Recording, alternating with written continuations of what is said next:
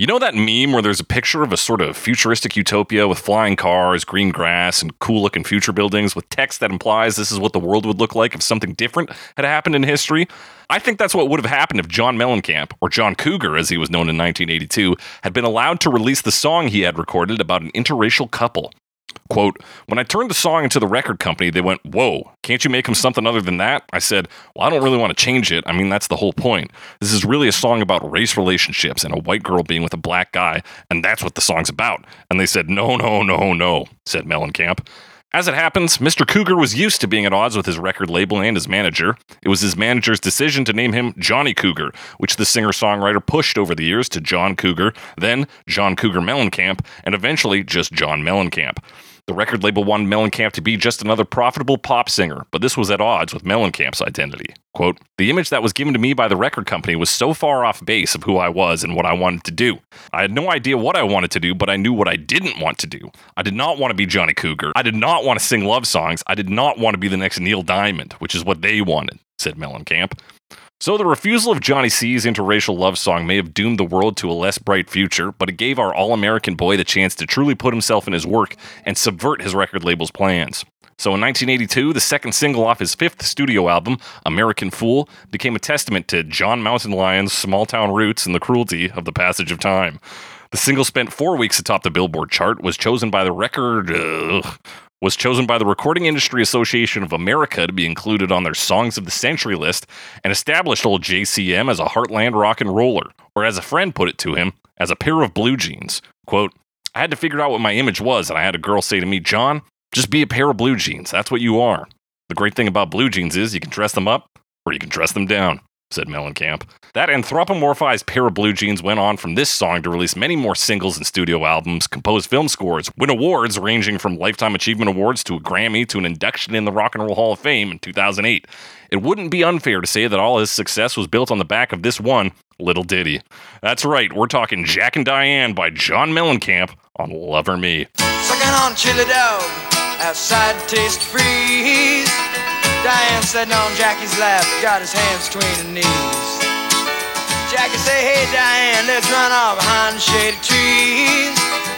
That's right, it's Love or Me, the only podcast that compares famous love songs to their many cover versions to find out which one's in the backseat of Jackie's car. I'm your host, as always, the Snake, joined by my football star co-host, Alex Mildenberger.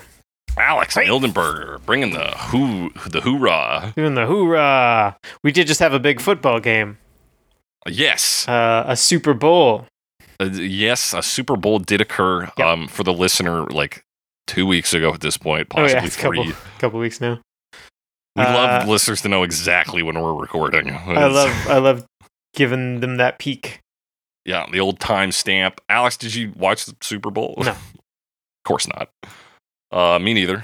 I heard Taylor Swift won, so good for her. Yep, Taylor Swift won the Super Bowl. Congratulations. Congratulations. To the Swift family. To my president, Taylor Swift. Our president. Our president. Alex, how you been? How you feeling? I'm feeling pretty good. Yeah. We just, I had Valentine's Day. It's kind of my first, real Valentine's Day, so it was pretty exciting. Yeah, the first one where you actually went and massacred a bunch of people. Yeah. I got something to say. Valentine's Day. Forgot to listen to that song. Forgot to listen to that. The David Bowie song, Valentine's Day. Yes, Valentine's Day. Fantastic, Alex. Yeah. You had a Valentine's Day. You loved it. Yeah, how you doing? I'm doing good, man. I'm out here. I'm living life. Living, laughing, loving. The sun is shining in Vancouver. I heard there might be cinnamon buns in your future. I did tell you that. You heard that from me, and I can confirm still I'm just in my future. I'm giving everyone's got to peek behind the curtain. We got to give them details on our lives. We need to overshare as much as possible. Exactly. What are we eating? What are we watching these days? Who are we Valentine? It's all there. Who our president is. We've given them all the details. They know everything about our president. Alex, more importantly, though, what do you think about Bargain Bin Bruce Springsteen? Bargain Bin Bruce Springsteen. I feel like, this is, to be fair, this is not Rick Springfield. That's true. It's Johnny Cougar. Who wrote a song about how he's not Bruce Springsteen. Yeah. He's no Springsteen.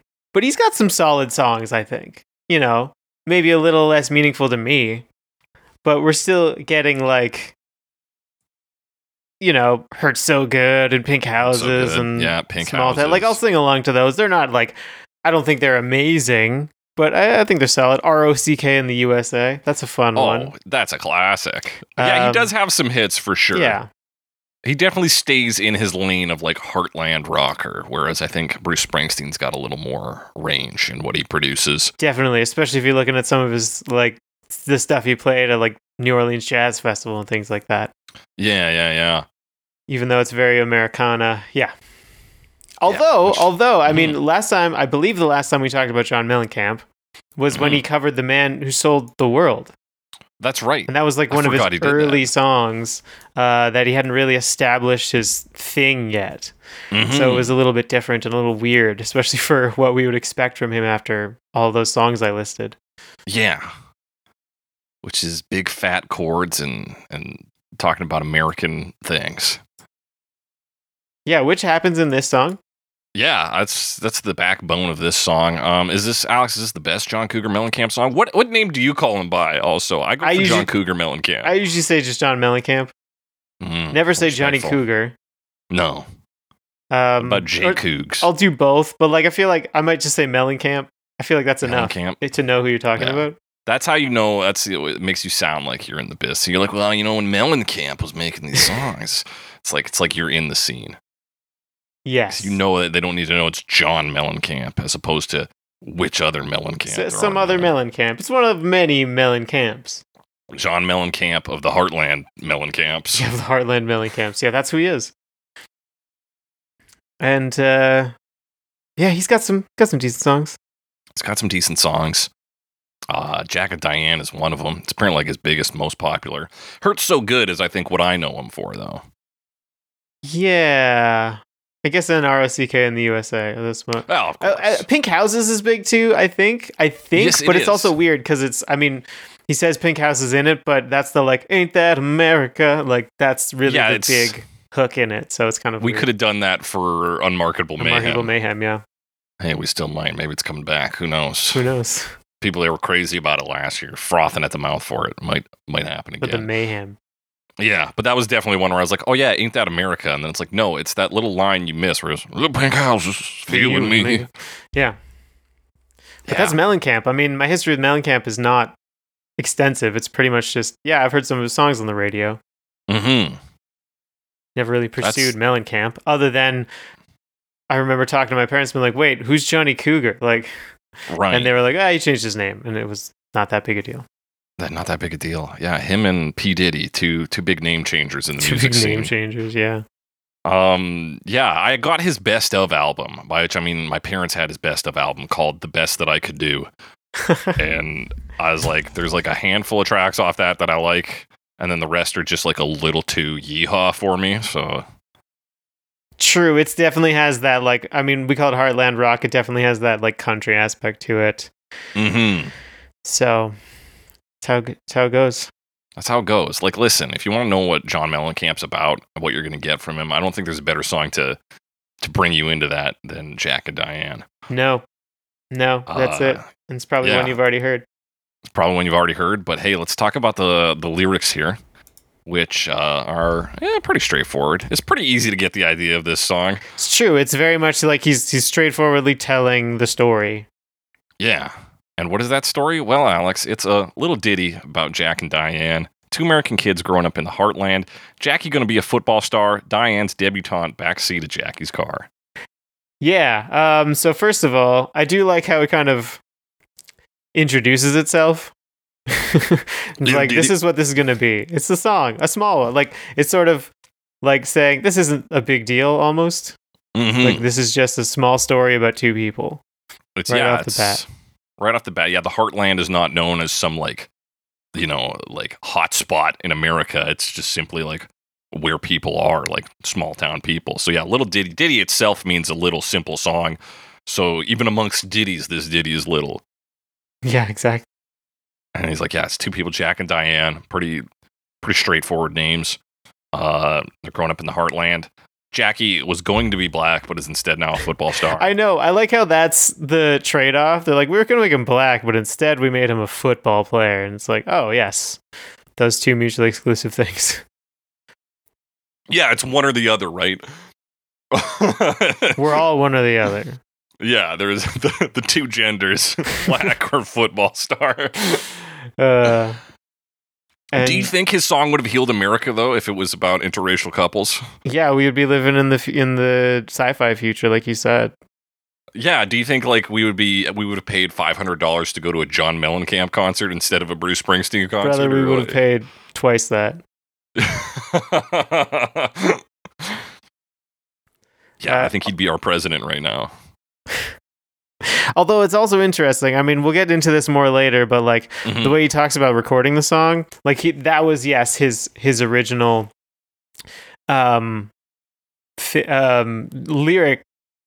the original lyrics, the original like story of the song. Yeah. But musically, it also changed quite a bit too. And then there was some production work from Mick Ronson, which I thought was pretty cool. Of all people. But we'll talk about that more later. But yeah, it is interesting to see how this song like struggled at every step of the journey. Yeah. Like, I wrote a song. The record label's like, no, you fucking didn't. He's like, okay, guys, the song goes like this. They're like, we can't figure that out. He's like, okay, fuck, here we go. Let's try this instead. Can we get a new producer? Yeah, just a struggle from start to finish, but one of the few struggles that is maybe ultimately worth it because you got Jack and Diane out of it. Yeah. We also get the horniness starting to come in right in verse 1. Diane's debutante backseat of Jackie's car. Does that debutantes? I think that's horniness. Because like, so the debutante is you like debut. This is real Southern shit. You debut a woman when she's becoming a woman, right? Right. So you have like a debutante ball or whatever, and like, look, she's now a woman. Yeah, and you is put her on officially on the market. Yeah, exactly. It's like the fucking meat market. You're like, here she is. Yeah. We'll start the bidding at. And so she's debuting in the backseat of Jackie's car is how I read it. So they're fucking. I mean, it's got some similarities to Night Moves, although it's a little not as focused in that way. Oh yeah, for sure. In that the song Night Moves is mostly about just like young teenagers in a relationship, in love, like having sex. And both have the like damn time flies by kind of theme. Oh, they do. I was gonna say, do you think I saw a couple of people online accuse John Mellencamp of stealing this song from Sweet? Which song? Yeah, that would be my question. the 16s. Oh, then life part of the 16s. goes on. You know it ain't easy. You just gotta stay strong. Oh, when you're part of the 16s. I guess because there's a whole story in that, right? Yeah. But it's not this story, and I think they're really just clinging to the phrase life goes on, which is not... Oh yeah, life goes on, and I don't think anybody can That's really... such a like basic line, though. Like Susie and Davy, Jack and Diane. No, this is such a like general... like, the story is not new, you know, to either of these songs. Yeah. It's and like no one sucks on a chili dog in the 16s, so I feel like and John's got one up on him. I mean, my God, the lines in this song: sucking on a chili dog outside the Tasty Freeze. Diane's sitting on Jackie's lap. He's got his hand between her knees. Jackie says, "Hey Diane, let's run off behind a shady tree, dribble off those Bobby Brooks slacks, and do what I please." So he's like, hey, let's go fuck in a park, basically? Like, yeah, that's exactly what he's saying here. So Bobby Brooks slacks were like a popular pair of pants in that time phrase for women. Dribble off is, I don't know. I don't know how I like that for describing taking off your pants. Yeah, interesting. Dribble off. Like, but yeah, I mean, I can work out what it means. Verse 2, a lot of fun though. I mean, it has the sucking on a chili dog outside the Tasty Freeze line, which is great. Yes. And also there's like have you seen that? It's like a video where it's just that line over and over again. I have heard of it. I don't think I've actually seen it, but yeah, it just loops that line dog outside the Tasty Freeze. Sucking on a chili, and it's like ridiculous, but it's funny. The love videos like that. There's one for I think it's Foo Fighters, "The Best of You," where it's just him saying the best. Like it does the first verse to like the chorus, and then after he starts saying the best, it just keeps doing that for the rest of the song. Keeps doing that. That song was stuck in my head the other day, weirdly enough. Don't know why I didn't listen to it, but I remember you referencing that video, and I've never seen it. Okay. But you used to say the best on repeat a lot. The best. Yeah, it's great in that genre of videos. I've also seen somebody do it with Somebody, or what is it, All Star by Smash Mouth, right? Where he just says somebody for the whole song. And it's like auto-tuned to like... to the actual tune? Each moment, somebody. Yeah. It's... Anyway, so this is a prime candidate for that. So Tasty Freeze is kind of like a Dairy Queen, is what Genius tells us. It's like a regional ice cream chain. Okay. Where they do hot eats and cool treats? Yeah, that would be the vibe I would get from there. As they do both. They do Tasties and they do Freeze there. Tasties? Freeze? Are they both sucking on chili dogs? Is this a Lady in the Tramp situation? Yeah, there's only one chili dog, right? They're sucking on a chili dog. So, yeah, they're working their way to the middle, which I think might actually happen in like a cartoon, but now I'm blanking on. Which is like two people trying to eat a chili dog and working their way to the middle. It could be a cartoon. It could be like a WarioWare micro game. Hard to say for sure. Could be both. It could be both. And yeah, just horniness. Like the rest of verse 2 is just horniness. Diane's sitting on Jackie's lap. He's got his hands between her knees, and then he's like, let's go knock one out. Presumably, like the story so far is they fucked in the back of his car, went to refuel themselves with a chili dog from Tasty Freeze. And they're like, hey, let's go again. Fuck again, yeah. And then that leads us to the chorus. Say, oh yeah, life goes on, long after the thrill of living is gone. Oh yeah, life goes on, long after the thrill of living is gone. They walk on. Yeah, so okay, I'm like, I'm jumping back briefly. The 16s, that's a Chin and Chap. Yes. Just wanted to mention that because they also wrote Mickey Kitty episode. /Kitty from a couple weeks ago, just for a little reference there. But yes, so the chorus, man, this is one of those choruses that it's like very sad. Yeah, dude. Because the rest of the song is maybe a little bittersweet because there's a lot of like that nostalgia baked into it. But once you get to this, it's like very explicit. It's like, yeah, it's not always going to be like this. Things are going to change. So yeah, long after the thrill of living is gone is like something you would find in a suicide note, and it's like, it's dark, man. It's heavy. So that's that. But yeah, life keeps going. It doesn't matter if you don't enjoy it anymore. Yeah, and it can seem a little like disjointed from the verses we've heard so far. It's like, hang on, what does two people eating food and fucking a ton have to do with life going on? And then it kind of weaves in more and more as you get through here. Yeah, and it also, I mean, to tie it into Springsteen again, it's similar to like your Glory Days, right? Yeah. But Glory Days is looking at a person who might say that and saying like they lost it along the way. Yeah. Whereas this is like, sometimes you're sad. Yeah, and like John Mellencamp is maybe like not judging those people who you know only have their glory days. He has a quote here. Let's see if I can find it. Where he says, most people don't ever reach their goals, but that's cool too. Failure is a part of what you're all about anyway. Coming to terms with failed expectations is what counts. I try to write about the rest of that doesn't matter. But that's, so he is a bit talking about like how, like not only does life pass you by, but you're also not going to get everything you want. Yeah, you won't get everything you wanted, but you will never be defeated. That's right. There's another song lyric I can quote. Good song lyric, Alex. Thank you. And that lyricist, Albert Einstein. Albert Einstein. But not this song. This song says other things. This song says, let's focus back on Jack and Diane. Jackie sits back, collects his thoughts for a moment. This is called post-nut clarity. Yep. Scratches his head and does his best James Dean. Well, then there, Diane, we ought to run off to the city. Diane says, baby, you ain't missing a thing. Another, like, common theme, I guess maybe generally in Heartland rock and maybe inspired or inherited from Springsteen is the idea of like getting out of these small towns, because these small towns are kind of dead ends, right? That's right, which I think Springsteen inherited from the Animals. We got to get out of this place. Yeah, I guess he didn't really come up with it. But I'm just thinking of like Born to Run as like the absolutely the shining star example. But it's not, certainly the first person to say it, and it was probably, in literature before then, for sure. Yeah, getting out of small towns to go to the city is a big thing. But there's also this idea here, which relates to the chorus of This Life Goes On.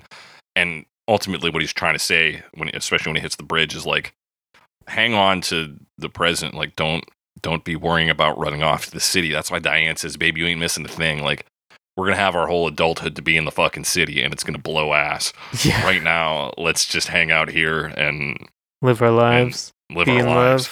Mm-hmm. And also, he imitates James Dean. I don't necessarily know what that sounds like. A car accident. Car accident, yeah. But, yeah. James Dean. I like... Obviously, so that line is supposed to tell us what his next line's meant to sound like. Because it's not the scratching his head that is like a James Dean impression, unless James Dean is a chimp at the zoo, and he's like, hey...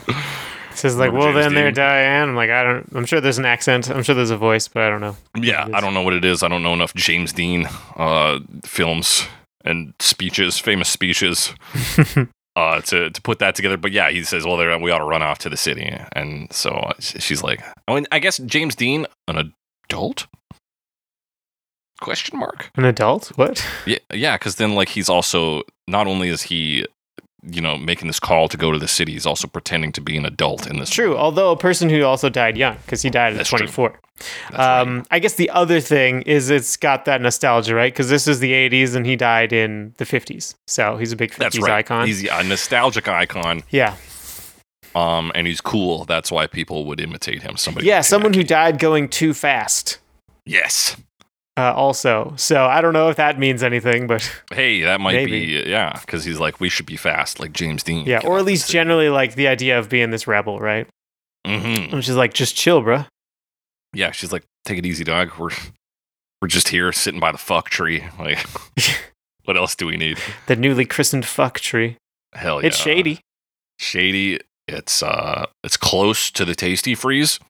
It's close to the Tasty Freeze. What more could you want? Close to the Tasty Freeze, shade. Yeah. Just those two things. It's beautiful. So here's where things get a little confusing for me is the second chorus. Yeah.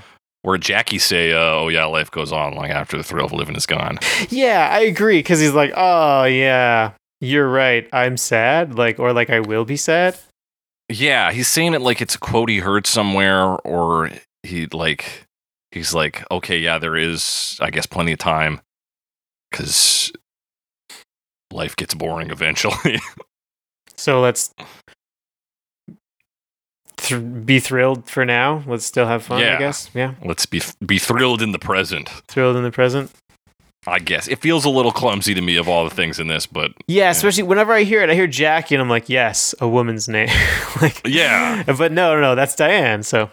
Yeah. Well, this could be about two lesbians. Maybe that's how he twisted it. Could be. You could be a lesbian football I do star. like how the lyrics sometimes spell Jackie with a Y and sometimes with an IE. Yeah, I wonder if that is in the like actual liner notes or if that's just genius fucking doing whatever they like. Be interesting.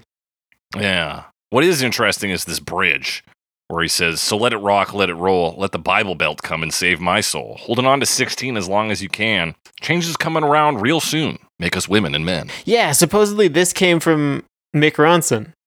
Or at least the instrumentation of it did. Okay, yeah. I thought he also maybe donated some lyrics, or at least the idea of it. I'm not sure. No, I'm pretty sure the quote I have, he says, like, Mick Ronson came in here and... Put Baby Rattles on there. He's like, yeah, he said, put Baby Rattles on there. Hang on, I got quotes, they're multiplying here, man. Oh, I short of it. Because I don't think okay, so he didn't like write the lines, but he kind of, it says he sang the Let It Rock, Let It Roll part as a choirish type thing, which never occurred to me. Yeah, so he is responsible for like the musical structure. Very much arranged that part. Yes. It's Mick Ronson. Like Mick Ronson knows what the Bible Belt is. Yeah, I know, right? Does. Mick Ronson.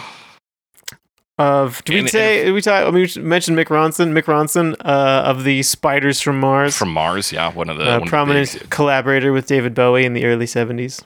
Yeah, buddy, incredible guitarist. We've talked about his guitar work, especially on Moon Age Daydream. Yep, the song, not the film, which we've also talked about. But yeah, he's an incredible musician. But yeah, let it rock, let it roll, Alex. What's he talking about here? Let it rock, let it roll. I mean, it's rock and roll, baby. Hey. Also, rock and roll, is one of the music genres that is also slang for sex. Hey. So there's that. Is the Bible Belt then a literal belt that one of them is hitting the other with?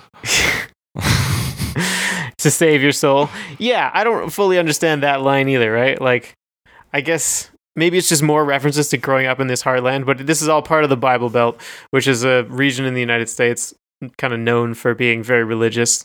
Christian specifically. Mm-hmm. Or is this kind of like a call to like, because he's like saying like let them come and do it, which is almost a challenge, right? Yeah, where it's like, because what they're doing, a lot of the song is about them having sex, which is, you know, a sin in the eyes of some of these like Bible thumper types. Yeah. Probably most, in fact. But yeah, so it does feel like that, where he's like kind of daring them or something like that. Yeah, it also maybe speaks to, because he also says to let it rock, let it roll, which doesn't seem like a challenge, but more like it's like a call to like take it easy. The same thing Diane was saying, like you don't have to rush off to the city. He's like, well, hey, let life happen, but hold on to 16 as long as you can. Yes, hold on to 16 as long as you can. And life goes on. Now, see, before I realized, I always knew the song was about fucking. I can't say before I realized, but I was going to make a joke about how you got to hold on to 16 for as long as you can, because once you hit 17, every rock and roll band member wants to fuck you. As witnessed in songs like My Sharona. And probably She Was Just 17. And that one song preamble I saw on a live Springsteen show on YouTube, where he's like, my girlfriend, she's just 17. Like, Springsteen. Springsteen, no. But yeah, he's saying hold on to your youth as long as you can, because the rest of life's going to happen. It's all going to rock and roll. The Bible Belt's going to come. That happens no matter what. Enjoy it while you can. Enjoy it while you can. Changes will come around soon enough. You don't need to hit the gas. You don't need to James Dean your way into the future, folks. Don't James Dean yourself. Definitely. Definitely do not. Yeah. Don't Dean it. A little ditty about Jack and Diane, two American kids doing the best they can. The best they can. Isn't that what we're all doing? Isn't that what we're all doing? Yeah. That's why his greatest hits album was called The Best That I Could. That makes sense now. All right, you got me, Johnny Cougar. All right, Johnny. But yeah, that's it. This obviously connected with a bunch of people who found themselves in similar situations to Jack and Diane. Yeah, which is a big part of the song, is that like it's relatable. Yeah, it's hashtag relatable to the American heartland. To the American heartland. Yeah. But that's not all, because the music's pretty appealing too. Yes. We of course open with these big ass fucking chords. With some claps right off the bat too. That's kind right. Of sparse, but it's kind of two halves, right? Because you got like that big wide chords, and then it's kind of like this like skipping thing, you know, like a skipping sound. It like mutes it and then does like a skipping thing. This, I was talking to my partner about this, and she didn't recognize the song title, and as soon as I played it, she's like, oh yeah, I know this song. Yeah, I had a similar experience with my partner. And I was like, you know this song. I'm like, everybody knows fucking Jack and Diane. So Jack and Diane. Let's talk about those hand claps, because this is one of the first like hiccups on the way to Jack and Diane, which is, there's a quote here from him. He says, Jack and Diane was a terrible record to make. When I play it on guitar by myself, it sounds great, but I could never get the band to play along with me. That's why the arrangement's so weird, stopping and starting. It's not very musical, he says. And that's why the hand claps were there, just to keep the timing. And then they like tried to take it out, and they're like, oh no, it's like, we need the hand claps because it sounds like shit without it. So it's just a click track, basically. Yeah, it's like a organic click track. Yeah, or drum, whatever you call whatever, you do a drum track. Yeah, the beeps, the fucking metronome. Yeah, exactly. So not a huge deal, but also a little more musical because they left it in. Yeah. But there are drums there too, right? Yeah, there is. There's some bass kick on there. Yeah, like lots of just kick. Yeah. So it's kind of big arena rock energy off the top here. These fat chords, big bassy drums, a bit of hand claps, which would get the audience going. And then this, you said like this little skipping session, that very tiny guitar going. Boom, boom, boom, yeah, I find now the sound here, I think, kind of gives it away. This is an 80s song, right? Yeah. But I always think of like Heartland rock. I'm like, that's definitely 70s, even though that makes no sense, right? Like, there's no hard line. But it's 80s technology, and there's some of the bigger sounds and more like arena focused sounds that they can make there in it, especially with some of the drums. We'll get into the drums later. We'll get into the drums. But yes. yeah, it's got some of that production in it as well. Yeah, this is like it is, because they have a drum machine on this and shit. Like, it is like a song of the future, but doing Heartland rock. Yeah, which is interesting. But yeah, we do this section for a bit, and then we hit the little ditty. Yeah, we kind of just goes to acoustic guitar, right? And then he sings. Yeah, and still with that bass, that kick drum. Doom, doom, doom. Yeah, so this part's interesting because it's sort of like the guitar and the vocals are like doing very, very similar melodies. Yeah. Right? Like they're kind of following each other, but like not exactly. Yeah, the guitar's kind of weaving in around, but hitting some of the same like punctuation notes. Dun, dun, dun, dun, dun, dun, dun. Or like it'll be, like longer notes when he does shorter ones. So pretty cool the way it weaves like that. It's not exactly the same, but it's not completely different. So that's cool. Yeah. He says in that quote that the song isn't very musical, but I feel like it does a really good job of, one, like sounding good. Like the tone of that guitar is great. The way it's working with the vocal melody is great. And then the layering in of additional instruments is quite consistent and very good throughout the song. So once we do his first stanza, we get the piano that comes in for the next stanza. Yes. And yes, kind of similar thing. It's like following those chords, but like in a melody. And again, it's also different from the vocal melody. So it's just like another layer of harmony, doing something similar. But I think maybe if you're there to see the nuts and bolts, like it would feel differently. But I do think there's some like it does feel a bit choppy. Not this version. They've really hidden it, but we'll see later on where it like you can even kind of feel it, where like the first stanza ends and it's dun, dun, dun, and then the guitar has to like pick it up immediately. There is like a sort of drop, and the guitar's like dun, dun, dun, dun, dun, dun, dun, dun, dun, dun. That's kind of your like glue, your little patch job to make it sound a little more connected. Yeah, I guess. But also, I feel like sometimes space can really function well, right? Yeah, like, and at the time it might seem like we're not doing anything, like we're just waiting, but when you're listening, it just gives you that like second to breathe kind of thing. Yeah, and a song about like nostalgia, about sort of like wistful remembering.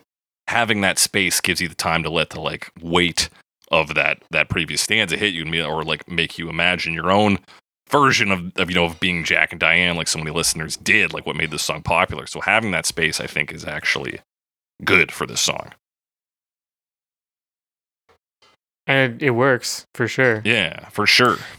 But what happens next? We actually get into the chorus, I think. That's right. Is the next section. What's those hand claps take us there? They're back. Yeah, the hand claps come back. It doesn't change that much, right? No, it's like absurdly smooth. Which is another reason that quote about Mick Ronson's work creating that bridge section is like so important, because that's one of the real breaks where it's like this is a new section. Whereas like the verse to chorus transition, that's especially the past 2 weeks we've talked about Kitty/Mickey and Roxanne, which have like the biggest, dumbest like pre-chorus to chorus transitions, like the most obvious, like here it is, we're amping up the energy, boom. This one just like swiftly moves in there, hand claps are in, and you just kind of like are like, oh, we're here now. Yeah, the change is very minimal. Now, once we get to the next one, it'll add a bit more, but we'll get there. Yeah, we get a nice bass that cooks in there, but so there's another verse. It kind of goes back into the riff for a bit.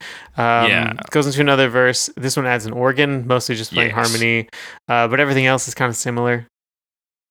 Yeah, piano's still there. We got an organ on top now. Guitar, piano, drums, and now organ. And then the chorus adds a bass guitar, which is, I don't know. I thought that was interesting. Weird that happens like halfway through the song. Yeah, seriously. But it's a nice little do-do-do-do-do. You're like, oh, yeah. Like, it just like kind of slides into the mix, and it's like, oh, there wasn't a bass before? Yeah, you're like, that's crazy. But like, I guess that bass drum was holding a lot of the like, that lower end. Guess so. What else happens? I guess the next big thing is the breakdown. Yeah, the Phil Collins drum solo. Whatever you want to call it. And that's kind of that big, like, reverby drum. And we talked about, like, putting that sort of reverb on drum sounds. Did we talk about that? I feel like I've heard it talked about. I'm trying to remember if we talked about it on the show. In some of the thing, like, we talked about, like, some Kate Bush would be an example of it, and like Peter Gabriel and stuff. And I think maybe some late 70s Bowie as well, that would have that sort of reverby drum. For sure. Get it here. And this is done by drummer Kenny Aronoff, who was like drumming for his fucking life here, apparently. Yeah. It was all on the line for him. I have a quote from him about the experience. I should have organized my quotes better this week, but I did not. The quote goes like this. So he had to come in. He did this in an interview with Stomp. He says, I walk into the studio and the co-producer has a Linn LM1 drum machine. I'd never seen a drum machine before. I'm being told that they're using this on the song Jack and Diane that we were having trouble coming up with an arrangement for. I'm devastated that I'm going to be replaced by a drum machine. I grab the drum machine, I get the manual, and I program the drum part. I'm in the lounge, really bummed out and wondering, what's the future of the drummer? This is 1981. I'm wondering, will the machine replace us? Something we're still worried about today, Aronoff. 2 hours later, I'm summoned into the control room where John tells me, I need you to come up with a drum solo or something after the second chorus. At that moment, I was absolutely terrified and excited. Excited because I'm now going to be playing on the record. Terrified because I knew that I had to save the song in order to save my career. Because if I didn't come up with it, they'd replace me. 2 people had already been fired in the band, and when I joined 2 years prior, I was fired from playing on the record. So this was a scary moment for me. Yeah, damn. I mean, I kind of, it seems obvious now, we've sort of figured it out, that like there's a place for drum machines, there's a place for drummers, you know? But back then it was like, we got this new thing, is it just going to be drummers now? Yeah, you're like, well, fuck, it can play in time, and it, like, you know, the bass drum sounds like a bass drum. What the fuck am I going to do now? Yeah, so interesting. I'm glad he came up with something. Yeah, it's so he says, long and short of it is, I come up with this part on the spot and it becomes a #1 hit. John's biggest hit ever. That and In the Air Tonight by Phil Collins are probably the 2 most air-drummed solos on pop radio ever. Yep. He says, it's not technically hard, but I was forced to create that on the spot. So I can only imagine the pressure. He's like, hey, man, you got to play a drum solo on this. He's like, fuck, I was already replaced by a machine for most of the song. This is my one shot. He did it, though. He fucking delivered, man. Oh, yeah. Sounds great. So, way to go. What was his name? Kenny Aronoff. Way to go, Kenny. Very nice. I mean, just big drum fill with like that huge reverb on it, and then like hit with a little bit of cymbal. Yeah, great hits, and then it takes you right into this new section, the one that Mick Ronson is really responsible for. where we've got the choir singing "Let It Rock, Let It Roll." Let the Bible Belt come and free my soul. As the drums kind of keep going with like, yeah, because they do kind of like bookend it with some tasty drum beats, right? Yes, they do. Yeah. There's even more big drums right at the end. Yeah. In and out. Boom, ba-dum, boom, bum, ba-da-da-da, boom. Excuse me. Then they kind of do one of those like reverse guitar sounds, you know? Go to like right around the 3-minute mark. It does the like ba-da-da-da. Yeah, it like slides it in this like which is cool sound, and to like everything cut down just into the acoustic guitar. Cool effect. Yeah. Not the first time we've heard it. Don't have another example, but like happens sometimes. It happens sometimes, and that's where we get those baby rattles as well. Yes. Which I mean, just sounds like shaker percussion. Like I don't know if it had to be a rattle, but maybe implies something about their relationship. Maybe. Yeah, not. I don't even know if it is specifically like if they specifically use rattles or if that was just Mick's way of saying this style of like rattle style. Like we had maracas. Yeah, and you need something that rattles. he's clearly got thinking about like babies in terms of this relationship. So like, maybe there's something there. Of Maybe, like, we'll enjoy ourselves, but then they sort of get tied down by a family or whatever. But maybe. Who knows? That's a lot to place on the role of some that is a lot percussion. on just some rattles. But hey, maybe. Or maybe it's just more like nostalgia, right? Like a thing that Mhm. you used to use when you were very young. Yeah, I think it just adds a little texture. I think beyond any like poetic implications, I think it's just like sounds good. Yeah. We now get like a almost like fluty sort of synth on this part. Yes, probably synth. I also think it's synth. Yeah, Kind of as because you it's not the organ. No. Just what do do do do do do do do. Yeah, so he Do does something like a very sort of similar to that. breakdown chorus here. Yeah. As you like keep going on that, and then it sort of keeps going for a while into this like outro cut down, which is already like down, right? Yeah, because we hit the final line. Two American Kids Doing the Best They Can is finished at 3:36, Mm-hmm. and then this song's 4 minutes 15 seconds long. So you got like another 45 seconds of just Right. the big intro stuff. So yeah, same as the intro. Outro, same as the Yeah. intro. Back into the claps, the same riff, everything. Yeah, and it fades out. Yeah. So that's the song. That's the song. That's the instruments. Sounds pretty cool. Some pretty iconic parts in there. It's pretty simple though, overall. Yeah, pretty simple song. But hey, it got big. Maybe in part due to this music video. Again, we somehow the secret theme this month was songs with music videos from 1982, like early MTV days. Yeah, a lot of these songs are from like the same time period. Mm-hmm. Not on purpose. And so this song was kind of like a special request, the music video from Mellencamp. So he went to Paul Flattery, who worked for the production company that was producing music videos for him. That's the John Roseman Productions. And they were making videos for Hurt So Good and Hand to Hold On To. And then he says, look, there's a song on the album the label doesn't believe in, but I do. Can you do me a favor and save one roll of film? Shoot me singing the song. I'll give you some old photos and stuff, and then you cobble it together for me. That's Paul Flattery saying what Mellencamp said to him. And so that's Jack and Diane. And so they had a little time. They did some editing in LA. They had some footage of John like singing the song and hanging out with who his wife was at the time. Yeah, Victoria Granucci. That's right. That's what they call granola in Italy. Granucci. Granucci. The nooch, we call it. The nooch. So this is like basically like somebody skilled in PowerPoint today could knock out the Jack and Diane music video. Yeah, basic. absolutely. It's fairly simple in terms of that. Like in terms of the, you could, I guess simple is the wrong word, but like it's the sort of thing that, yeah, you'd have the feature of like, you get these transitions of like, we have this photo, we have this photo. And it's like young children's growing up young children Yeah, it's growing up in photos photos. of John Mellencamp and presumably his then wife. And his then wife. So it's kind of that, but it'll be like split. Because it's like a gray background, and then it'll be like a framed photo in half, and then another framed photo in the other half, or like they're overlapping, or they're all over the place. Yeah. So it'll be photographs, still photos, and then video of the two of them together, just kind of walking around, and at one point sitting under a tree, implicitly having just had sex. Yes. So you get a lot of that, and the frames are all different sizes. They come out at different times. One of the ones that comes up very frequently in different amounts is the hand clapping.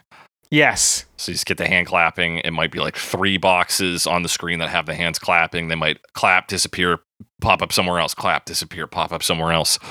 It's like getting a virus on your 1990s computer. Just pop up. It just opens a bunch of windows. Yeah.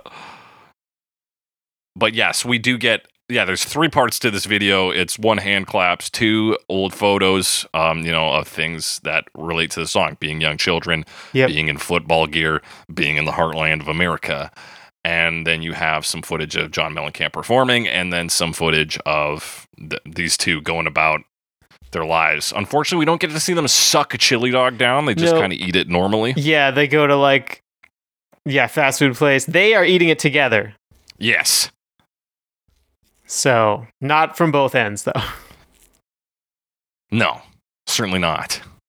So, yeah, it's very normal, very not exciting, but they do eat a hot dog. Okay, so correction on my assessment of them sitting under the tree. I think it's implied they're about to have sex. Sick. Because they're taking clothes off. That's one of the 2 moments in the 3-moment process they would be allowed to show, either pre or post. Not... in situ? Is that I don't know. You could say in situ. I think that would be allowed. Yeah, and they kind of walk around. Like it shows other stuff. Around. They walk around, shows more photos of them young, sometimes smoking cigarettes. Yeah. Sometimes they're on a motorcycle. Yeah. They do some freezing stuff here. We see a lot of this in all of these 80s music videos we've talked about, where they're just they're struggling to figure out what to do with freeze frame. The freeze frame, they're like, we can stop the video and leave it on the screen. Let's do that for a bit, but not very long at all. Yes, those weird, awkward freeze frames, because Kitty did that as well. Yeah, Kitty did that. It was in the Roxanne music video as well. Roxanne did it too, yeah. Wild. The other thing, I mean, there's a lot of there'll be a frame with a photo or a video, and it'll expand into its final size from a point, but they'll do it in timing with the beat or whatever. Yeah, I'm pretty sure they do for the drum roll. They try to do it, the drum solo. Yeah, and John Mellencamp even does air drums in his little video. Yeah, and then you get 2 of them going, and then 3. And then 3. He does this thing, I think, after this section where he punches the screen, and then freeze frames on that. Very briefly. Yeah. 350 is the freeze frame punches. That's right at the end. Yeah, right at the end. There's some other modeling shots of John Mellencamp in a sleeveless shirt or snapping or whatever. Yeah, I mean, that's kind of the video. There's more of that. Yeah. It is for the time period, perfectly acceptable. Yeah, it definitely feels dated and simple, but it's all right. Yeah, it laid the groundwork for the future of music videos, man, and also the future of the viruses on your computer. So thanks, John Mellencamp. Thanks for doing that. Mellencamp. You're a real hero. But we got to move on. We got to talk about some cover versions after this short break. And we're back. Gosh, it's been so long. What a great ad that was. What a great ad. I tell you what, I'm buying all of that product or endorsing that politician. Well, I guess we'll have to see. We'll have to see. Now, Alex, you put together a playlist this week. I sure did. And I just want the audience to know that as we go into it. Started with Pickin' On in 2000.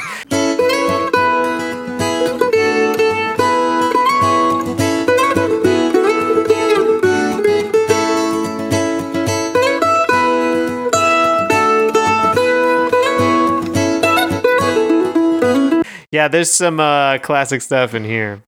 Yeah, the CMH studio musicians themselves. We talked about these guys 1,000 times. They do like folk/country. Sometimes instrumental, sometimes not. This week, instrumental, baby. Yep, all instrumental. Picking On, of course, does these like bluegrass covers. So you get a lot of your banjo, mandolin, acoustic guitar kind of thing. So this one is what I was referring to before when I said some of them are like kind of choppy. And I just felt like this one had a lot of like silence and it would just kill the momentum. Oh boy, did it. Right off the fucking bat. Like the initial song opens up with big, fat, slow chords, sure, but they're huge. Whereas this one, they take out that oomph, so it's just dan, dan, dan, dan. Yeah, no oomph. Completely loses. And then like once it moves in, like acoustic guitar strumming, sure. Vocal melody moves to like banjo, I think. Yes. That's the picking. That's the picking that's going on. And then I also feel like part of like the way they play it, there's a lot of like sliding around, and that kind of also makes it lose some oomph. Yeah. Because like they'll slide and do like more complex stuff, but it kind of loses a bit of I guess volume from that, so it just feels a little soft. There's no input to keep that, audio system. We know how audio works. You got to have the input, man. Right. And you're right, because it's a very quiet backing track, and so like the banjo noodling around is kind of cool. And in terms of like ways to do an instrumental vocal track, that's smart. Give yourself an instrument that has a little bit of expressiveness to it. Mm-hmm. But yeah, like you say, you lose all of this punch, and so it just gets muddied into the very quiet mix, and it's can't take us anywhere. Yeah, I feel like if they had lightened up on that kind of stuff, it would have been stronger. But they do so much of it; it's just kind of too much. Yeah. And then the other thing that sucks even more, they do like it's like 2:23. Is that the first fake ending? It like just stops before it goes into the breakdown, basically. That's right. So it stops at both ends of that breakdown. And both times I was like, oh, I'm good. They're done. Like, that's all they could have achieved. Good on them on getting out. And they're like, no, wait, we're doing the bridge. We just don't have drums for some reason. Yeah, it's like they said, oh, we'll put something here eventually, and just forgot. Yeah. Because it's where the drums go. And they were like, let's just leave that space in there but not do anything, and it's so awkward. It sucks so bad. So not great. It's not very exciting. What's there isn't much. I've written they faded out like a fart. I don't know if I mean like, oh yeah, there's like a little bit of sucks. This one wasn't very good. Picking On is sometimes okay, not this week. Yeah, they're like really inconsistent. Not this one. But hey guys, surely things are going to get better with this next cover, which Alex brought to us this week. There were so many a cappella covers of this. I had to do one. You could only pick one, huh? There were mostly a cappella covers of this song. Yeah, it was slim pickings. Oral Pleasure, 2002. Sucking on chili dogs outside the Tasty Freeze. Diane sitting on Jackie's lap, he's got his hands between her knees. Jackie say, hey Diane, let's run off behind a shady tree. Dribble off those bobby. They're from Emory University, which is in Atlanta, Georgia. They're Emory University's oldest gender-inclusive a cappella group, which if you want to know how old that is 1994. They're 30 years old this year. Oh. And they think they're hot shit. Their fucking bio is all like, this isn't your mom's a cappella. Man, they all fucking say that. I know. They're like, we're the real deal. Like, you know how a cappella is considered boring by some? We're not that. And it's like, okay. Anyway, we're about to do everything that everyone else does. Yeah. And also our lead singer isn't fucking great. Yeah. I thought he was okay, but this isn't like a super difficult song to sing. No, but what it needs is character. True. It works for John Mellencamp because he sounds like he's sucking on chili dog. The freeze. Yes. And this guy sounds like a musical theater student. Yes, he does. I don't believe that this guy grew up in the heartland. I don't believe he's ever sucked a chili dog. I don't believe anyone would ask him. This is what I wrote. I think it's funny, so I'm going to read it word for word. This song is too sexual for a bunch of virgins to be singing it. These are theater kids. What are you talking about? Yeah, who are inherently horny, but also, not good at getting laid, some of them. You know what? Fair enough. But yeah, it's a cappella. Like, you got people doing the instrumental parts with their voices. They sound fine. They're doing the ba da da da da da. Yeah. There's also like the chang thing. Ding! Yeah, they got some their annoying notes, which is I guess what makes them rebels. I will say this: you take out the lead singer, I could do a level of Super Mario Sunshine where Flood gets stolen from you. To this, I could do that. Like the backing track's decent. Yeah, it's solid enough. They're doing a good job there. It doesn't bring anything amazing out of this song. It's not revolutionary, but they're laying it down. They got something there. For the most part. Yeah. I mean, we should mention, or at least I want to mention, the drums. They do have the drums. Yes. Unlike Pickin' On, but I feel like it's weird because on all the other voices, they don't seem to mind having many layers. Mm-hmm. And making it sound big. But they still just have the one beatboxing dude to play this drum part that is has all this reverb on it, and he doesn't have anything helping him out, and it does not really work very well, just as him being do do do do do do do. Yeah, he sounds rough. Yeah. So that's too bad. They for some reason could only give him one take in the studio or what? Help him out. Yeah, the drum solo sucked really hard. And they do it on both ends, so they get the drums back out. So he's got two moments. It feels really like they could have even just turned it up. Yeah, but credit to them, they do have more drums somehow than an instrumental version. So way to go. Way to go. Pretty abrupt end on this one. Yeah. But I mean, maybe just because they, I'm just comparing to Pickin' On, just immediate comparisons, much smoother, right? Because that one has such flow issues. This one doesn't have that, but that's mostly because they just do the original version. Yeah, they just do the original, and they're if you're there and you're on the backing team, you always want to be making noise. Otherwise, what are you doing in the a cappella group? Yeah, you're either the karaoke lead singer, you're the drum guy, or you're everyone else.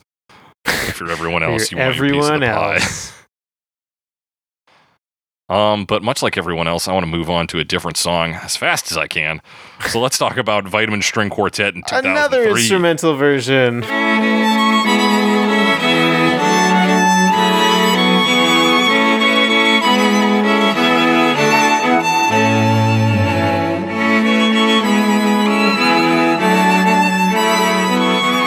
And another classic, another regular on the show here. Regular VSQ. String quartet versions. They do that. They do that. Yeah, exactly what the name implies, except I don't think there's any nutritional value to these guys if you listen to them.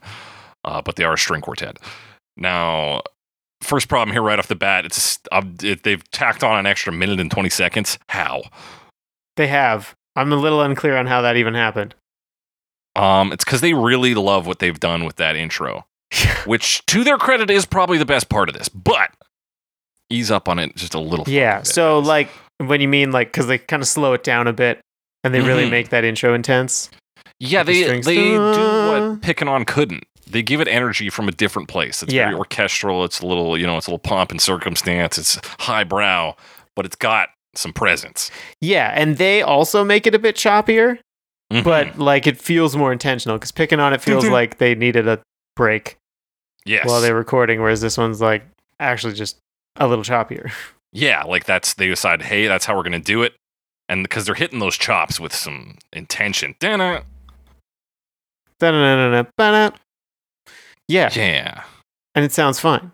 Now, about 20 seconds into this, they hit us with what I can only describe as nautical walking bass. I didn't even notice. Yeah, that's the TK64 sound. Yeah. It's like that classic song they use in any film where they need to convey that water is around. Water's around. Bum, bum, bum, bum, bum. Yeah, I didn't really think about that, or I mean, I didn't until later on because I noticed it later on. But it is that sound. It is that sound, and what does that have to do with the Heartland? I don't fucking know. It's all about the coast with these guys. These are fucking coastal liberal elites. Yeah. And their string quartet. And their string quartets. Yeah, you know how much a string quartet costs? Too goddamn much.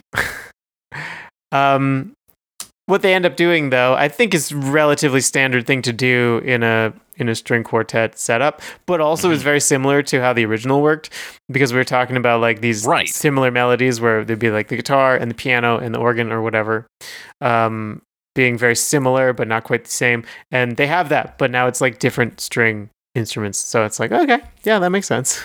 Yeah. So you got one doing like the main vocal melody and the other one's kind of weaving around it. Yeah. Basically. It's not bad, but like again, big problem with this is this version goes on way too long. It is very long. You could do one verse, hit the chorus, get us to the bridge, and take us home with another chorus. You could do this in 3 minutes. True, yeah, they do kind of get that extra repetition. And I feel like it was also 2003, which was like this weird time period where this kind of thing existed in, like, you get these like compilation CDs. Right. And I think there's less of this now, or at least maybe not, but or not less of it, but rather it's been around for longer, so it's more mature, so like we kind of know how to do it. We can be like, we're just repeating ourselves, let's make it shorter. Yeah, because it does feel like kind of fad music too, where you're like, what if John Mellencamp was orchestral music? Isn't that crazy? Whereas now what we do is they're like, what if Jack and Diane was a trailer for a movie? Yeah. Yeah, okay. Neat. Yeah, these like alt version conversions. Mm-hmm. There's also, they do like a really big climbing bit into the breakdown. Yeah. And they do a version of the drum fill on the strings, which is kind of awkward, but like it's all right. At least it's something. Yeah, it's such a it's the one point of this that has like an awkward break too, where they like kind of peter out on the chorus, and then it's like pause. Okay. Yeah, so it is a bit awkward in that way. And the breakdown's all right, and then and sort of does like a climb out of it, so it gets like quite loud at this point, and then cuts back down. Yeah, huge climb, and they do that climb with that intro instrumental stuff that they're returning to eventually. They'll go like up an octave. They really tuck into that for like the last minute. Yes, and like lots of arpeggio, like faster playing in there. I guess that's the extra bit. That's the extra minute, is them just being like, what if we played a little higher? What if the fucking nautical bass returns? Yep, and it sure does. Oh, we're in a submarine now. Okay. It also kind of, like the end, they get really high at the end. It's like a bit much. Yeah. It's like they were waiting for, did like the conductor like pass out or something?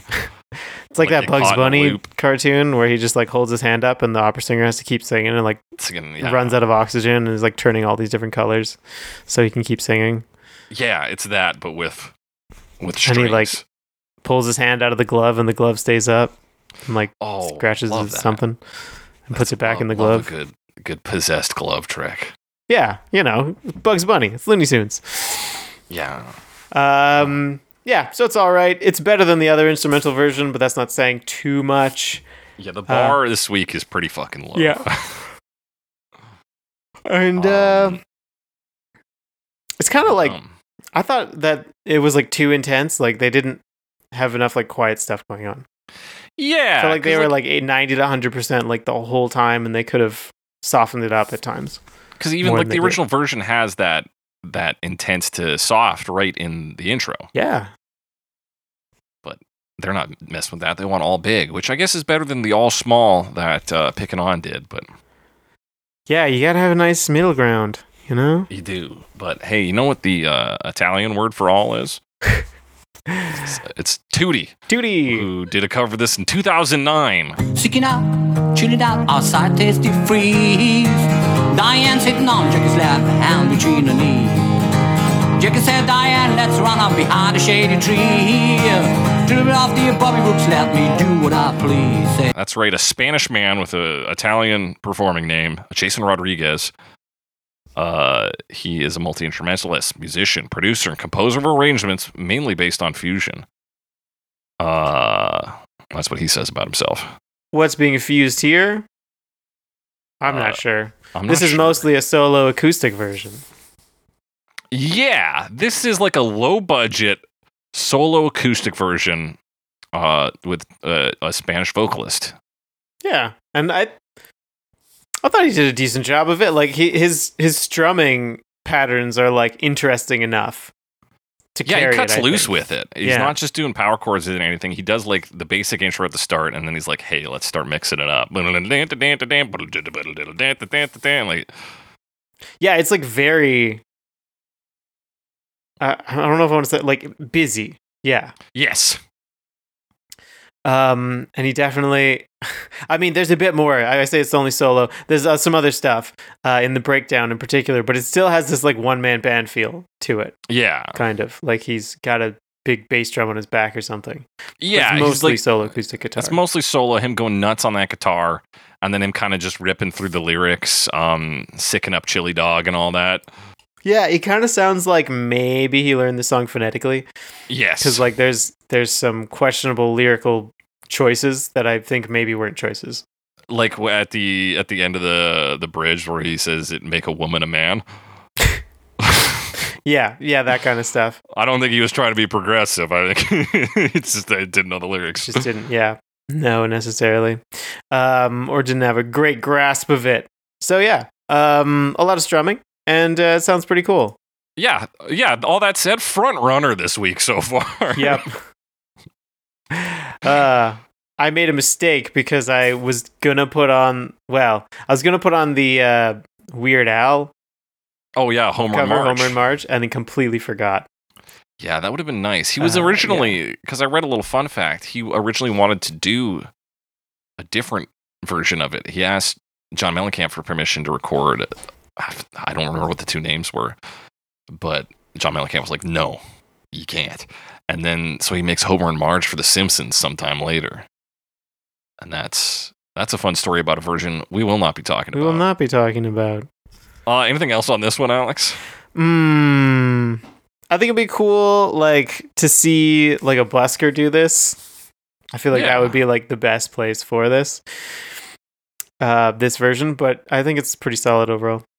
Okay, so let's talk about, and let's make sure I get this name right here, Morangos com Acuar, Escola de Talentos, specifically the performers Paula, Mariana, Andre, and Fabio in the year 2010. Sucking on chili dog, outside the tasty freeze.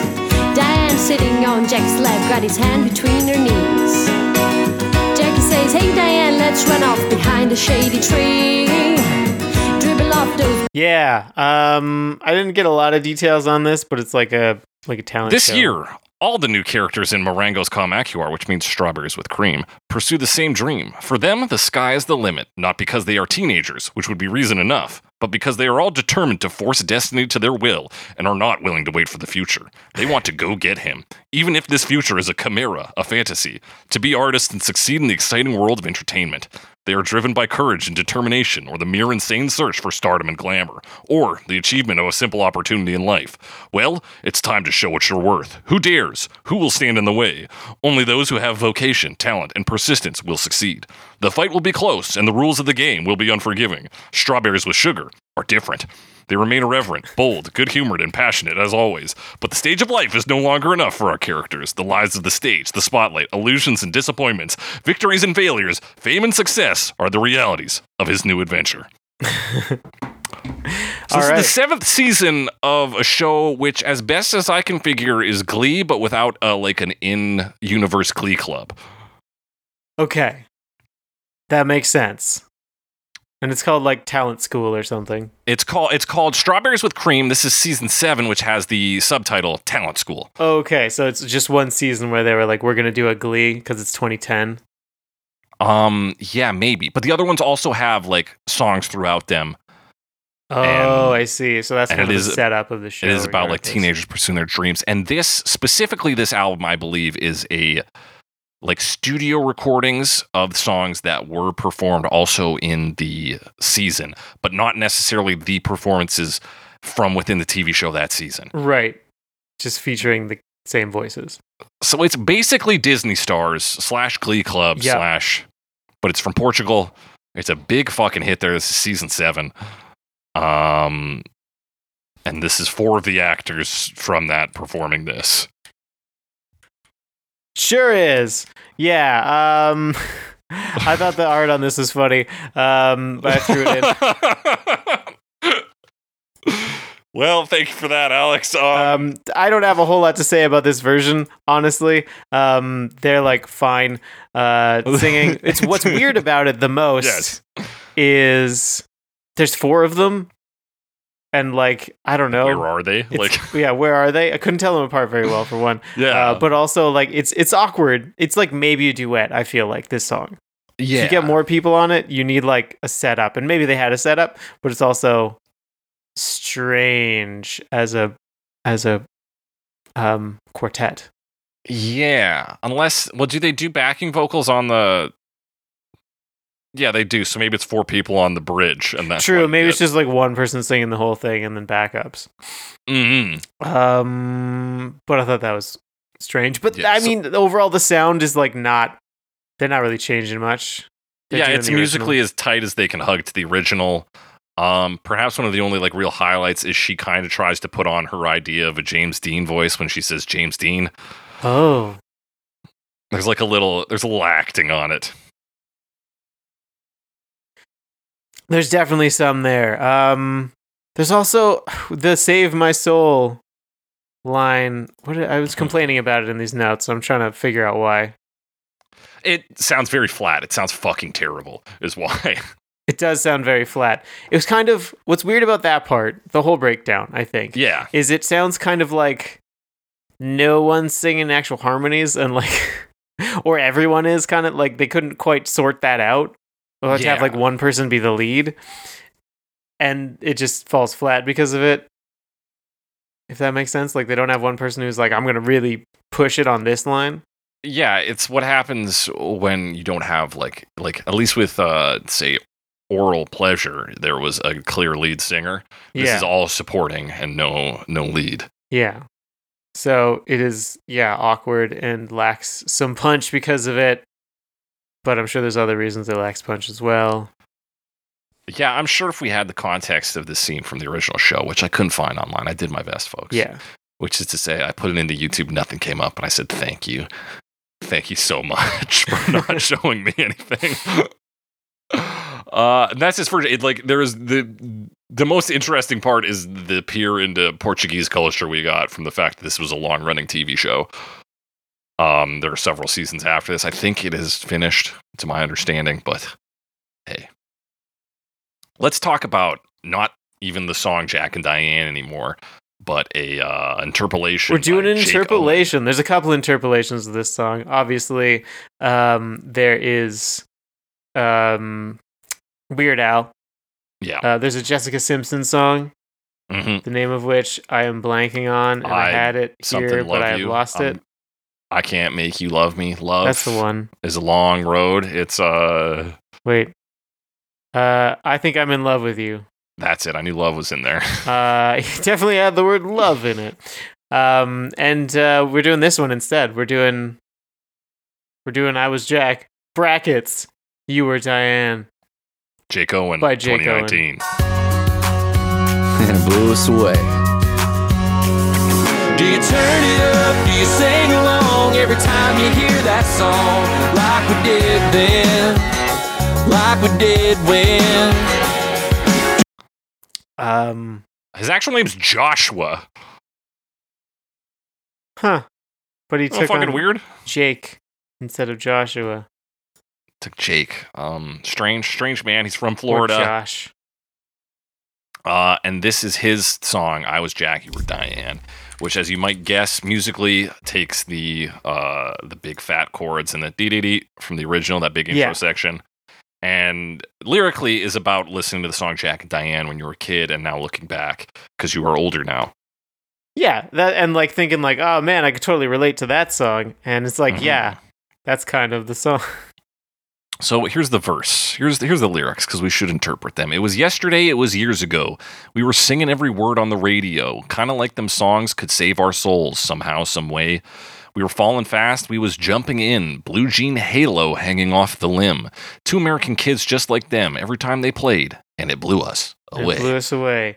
Yeah, he's listening to this to Jack and Diane on the radio, right? And they're like skinny dipping, presumably.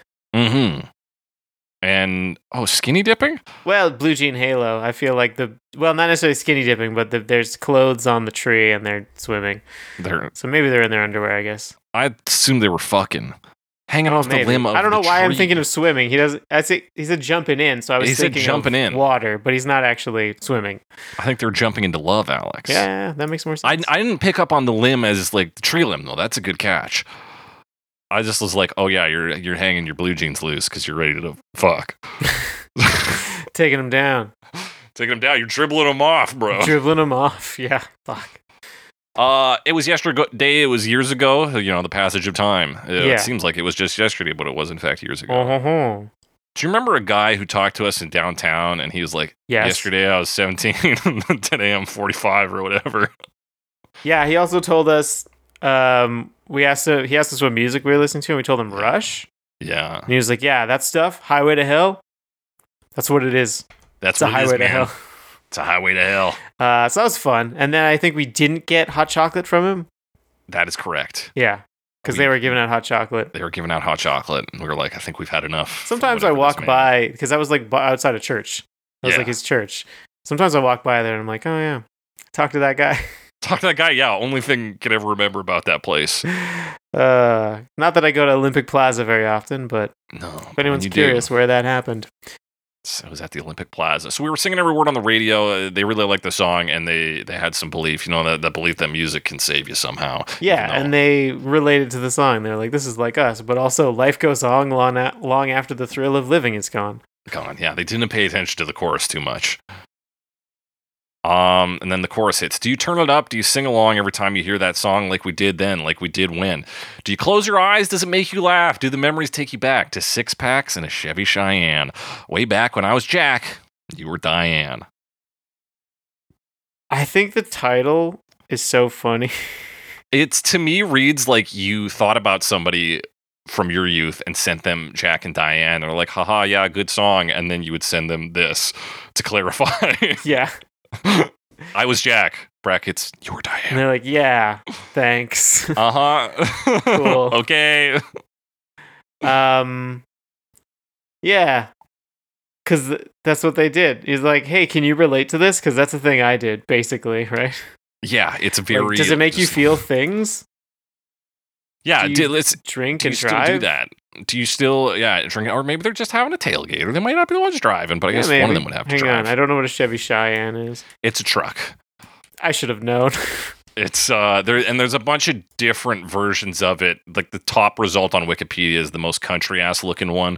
I don't think they're talking about the futuristic looking concept truck, nor the sort of like modern looking big ass trucks. I think they're talking about that old rusty bus. It's got to be the old ones from the 80s, right? Because it's when the song came out. That's right.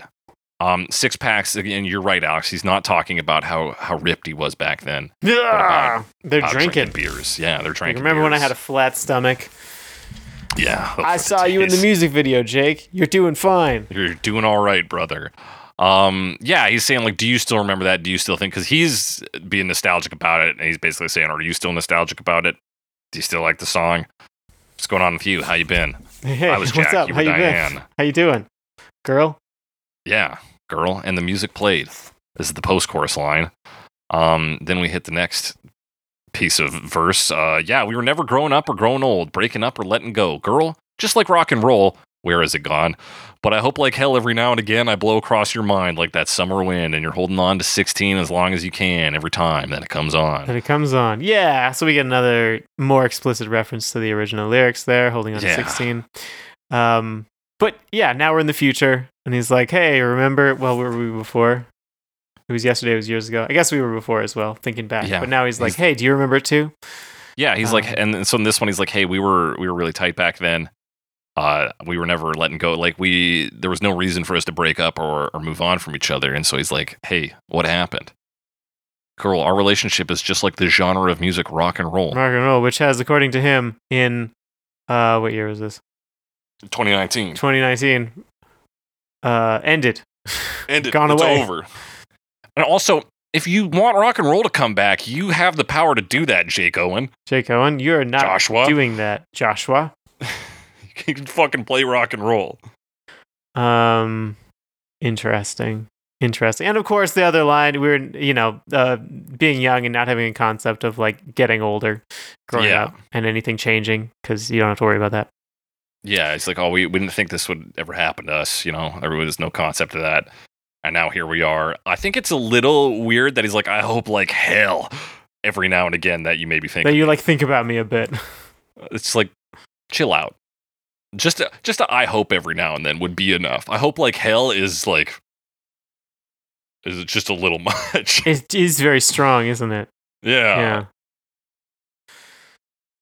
And also more? that he pairs that with that you're also still 16. Okay, what the hell, man? Hope you're still acting like you did when you were 16. Like, okay, wait a minute. Yeah, it's one of those weird things where it's like, I would hate to be who I was at 16, but people also have that idea where they're like, hey, never change, man, never change. You're 16 was not peak Alex. I'll be honest with you. I couldn't even tell you, besides going to school, what I was doing at 16. Yeah, it's going to school. Let's go to school. Yeah, it was like grade 10. Yeah, no, I wasn't doing anything. I was growing zits on my face. Like I was going to farm them for damn profit. Good job of it. Yeah. And that's it, except for the third chorus where he says, "Baby Hallelujah." Yep. And then in the end when he says, "Yeah, do the memories take you back, take you back, take you back?" Which the real question is, do memories ever not take you back? Yeah, isn't that what memories are? Like, things give you memories and that takes you back? I don't know, man. Because if you're remembering something, I don't know, it depends on how, I guess taking you back, you need to feel like you're transported to that place. Like, I can remember that I had some leftover French fries for breakfast this morning. Oh, that really takes me back. Does that take me back, or do I just know that happened? So this morning, when I had those French fries. It's pretty good. fries, Threw a fried egg on them. It was great. Oh, that's pretty good. That's like what do you call that? Huevos Rancheros? Yeah, kind of. Kind of like Huevos Rancheros, Alex. Don't worry about it. I'm not Googling it. No, I couldn't. Yeah, I couldn't tell from the mechanical keyboard strikes. It's not important. It's not important. I counted out the letter strokes. I was like, yeah, he's putting in Huevos Rancheros. Wait, to start with an H? Yeah, shit.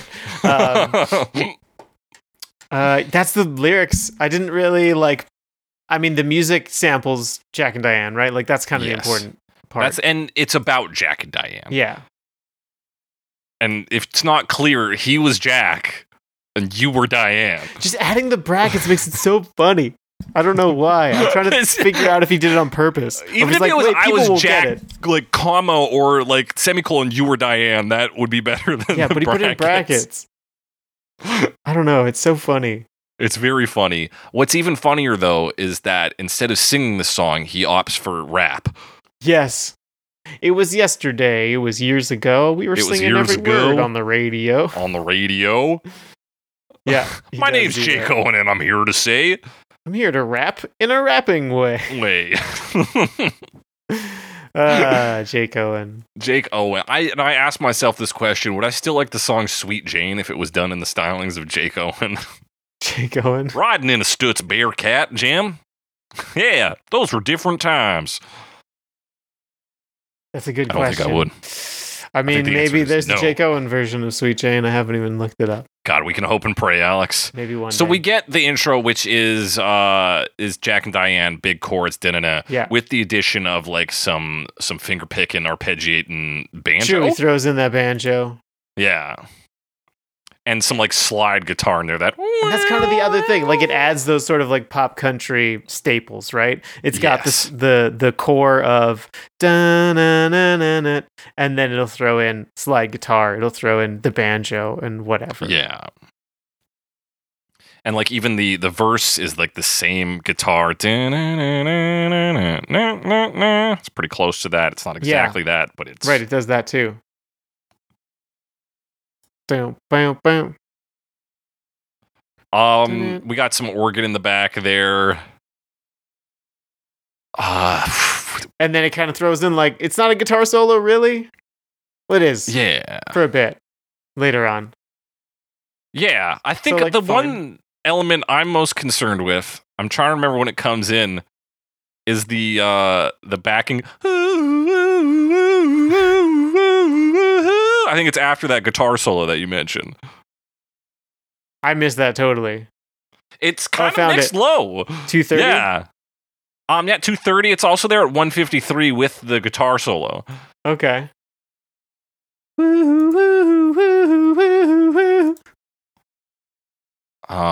Yeah, so they do all that stuff. It's, I mean, overall, super like pop country. Super pop country. Not really into it. But man, that title, very funny. Very funny. Part of me thinks you're just running some like experiment on me this week where you throw fucking 6 pieces of trash at me, and then the only one that has like an actual production team behind it, and you're like, yeah, you like this now, huh? You fucking like that? They fucking like it.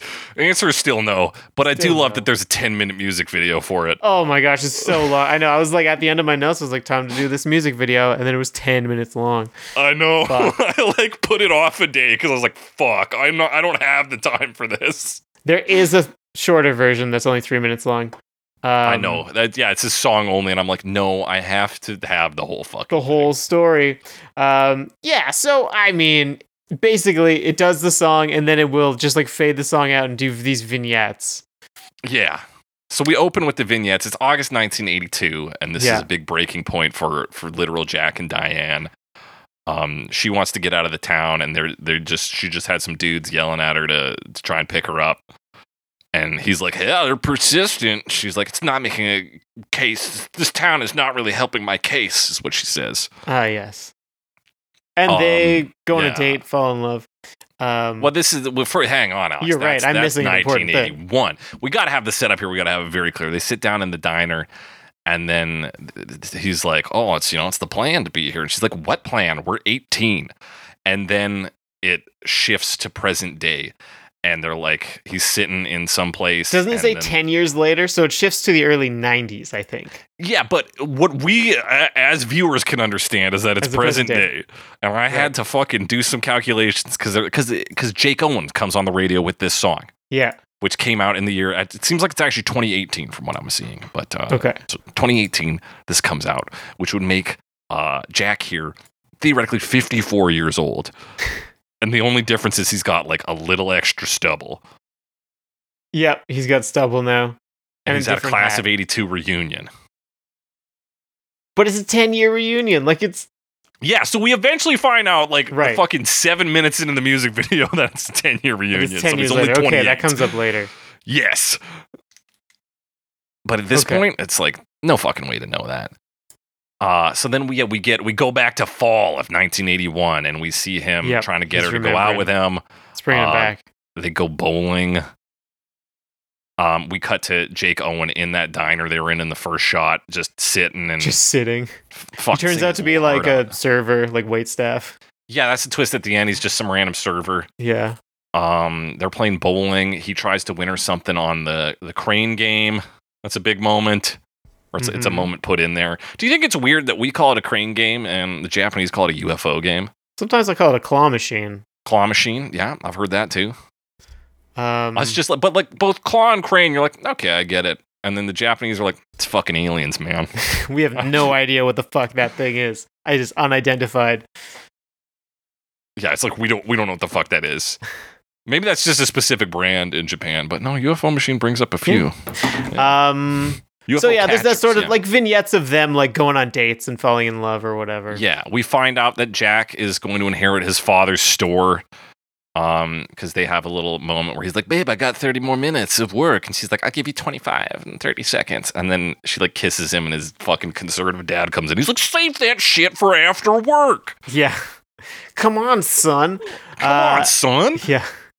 Then it shows him playing baseball. And like not doing a very good job. Just eating shit. So that seems to be sort of his other dream is like he's inheriting the shop as like his backup plan, but he wants to be a baseball player, I think. Baseball player? Why wouldn't you do football? Yeah, exactly, right? It's He wants to be a baseball star. yeah. So he wants to be a baseball star. And at first I thought at that part, because there's like a shot of her like looking on, and I'm like, oh, is she gonna get with one of the other baseball players because he won at baseball? But no, she goes and like comforts him. Like, he's supportive. So cool. Supportive. They're at a bleachers, and they're like, hey, you think you can be satisfied with this or whatever? It's a lot of, like, oh, we got to get out of this town. He's like, I don't know, I'm gonna run my dad's sports goods shop. And she's like, what about me? I got accepted. And we don't know what school it is. I inserted Harvard in my brain. School. Yeah. She got accepted to school. He thinks about getting an engagement ring. We see a shot of it in a... Yeah, because they're like in a fight, and then he like looks down at an ad, like a classified ad for engagement rings. And he's like, oh. Then it shows him working at the shop, and then we get this, I guess it's the moment from the night she left, where they're looking up at the stars. She's like, what's that big one? He's like, I don't fucking know. So I can tell you Ryan's belt's over there. And then she asks him a fucking question. Like, I can't remember what it is now. Do you think there's anything outside of this town? Which would be a great line for like a sci-fi thriller where there isn't. They're just trapped in some small town reality. But here it's meant to spur him to action, which it doesn't do until 10 years later when they meet at the same reunion. Diner. Because it's a class reunion. That's why they're there. That didn't click to me on the first watch. So there's layers to this thing. They meet up. Her brother stayed in the small town. He's like, oh, you couldn't convince him to leave to the big city. And she's like, I was a different woman then. I wanted to get out of there. And then they kind of just like agree to try. Do they even agree to try again? Or I don't know. She's like, I wish you would come for me. And he's like all the way over there? All the way over there? He's like, too far. How would I get to my sports goods store in the morning? And then they kind of have a moment. And then it's ambiguous. And then there's a lot of credits.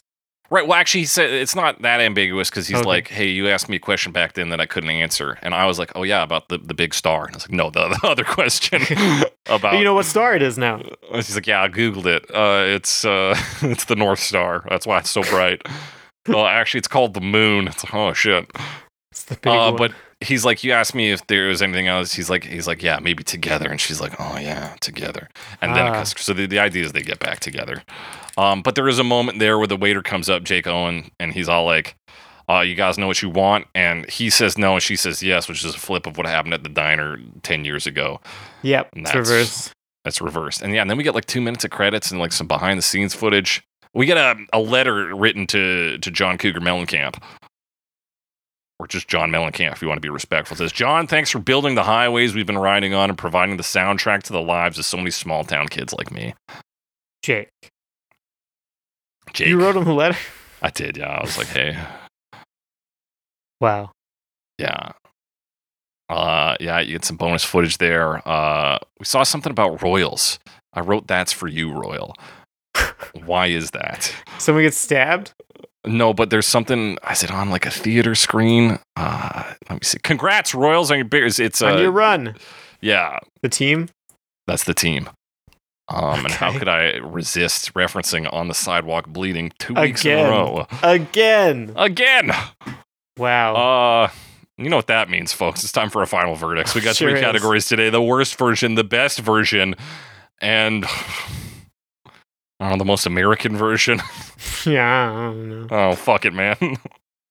Alex, what's the worst version of this strong competition this week? It is strong competition. I'm going to give it to Pickin' On. I just really think they dropped the ball in so many ways by just completely dropping all momentum. It could have been like fine, and they actively just made it terrible. So, yeah, or at least bad. So not great. Not great Pickin' On, guys. Bad job. Better luck next time. Yeah, better luck next time. Yeah, I guess I'll give it to them too. Should I just give it to acapella because I don't like acapella? Nah, I'll give it to Pickin' On. It was stunt. There was like that start-stop. It was the one that would I most actively wanted to end because it felt like they didn't want to start. Yeah. And so Pickin' On, worst version. Alex, what's the best version? Best version. 2D. Yeah. Because it's the only one that was decent.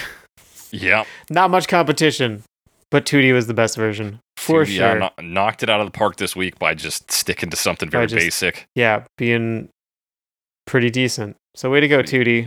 Just being okay. Other weeks he wouldn't make it very far. This week, reigning champion.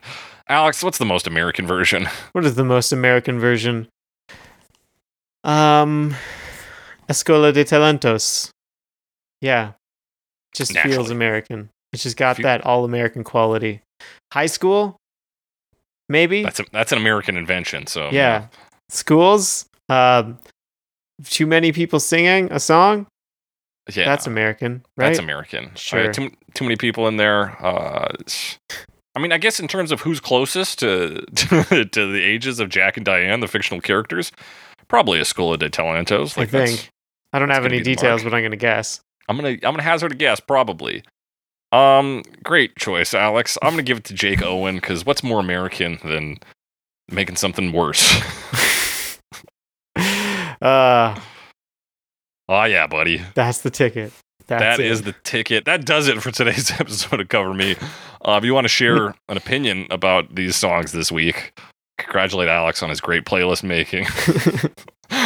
You can hit us up on the app formerly known as Twitter, #CoverMePod, at Jake the Cressy, at some Alex Wise Guy. Send us comments, questions, concerns, suggestions for future episodes. You can also email those to us at covermepod@gmail.com. Talk to us there. Be sure to rate and review us. We are on Apple Podcasts, Google Podcasts, Amazon Podcasts, Spotify. We're on Podurama, Podbean, Pocket Casts. We're on all of them, baby. You can find us there. Tell your friends, family, neighbors, loved ones about us. You're the marketing team. What you can do this week to really help get the word out there is make a 9-minute short film that includes segments of an episode of Cover Me into it. Really work a story around it. We can just kind of be in the back, like we're just a radio show ultimately. So you could do Reservoir Dogs, but instead of like the 70s radio station that comes on, it's just us. Just recut the scene. So he's cutting the ear off and he's dancing to us talking about Jake Owen or whatever. And then send that to people. That's what you can do for us this week.